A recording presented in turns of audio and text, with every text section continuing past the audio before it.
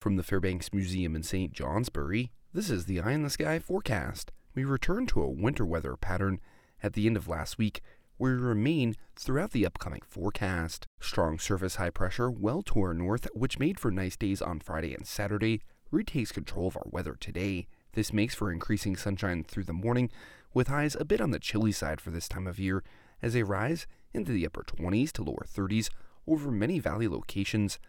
Another clear and cold night is on tap tonight, with lows in the teens and the single digits. Tomorrow starts off mostly sunny, but a disturbance to our east over the New England coast spreads increasing clouds over northern areas tomorrow, with a chance of a few flurries or mountain snow showers later tomorrow into early Wednesday.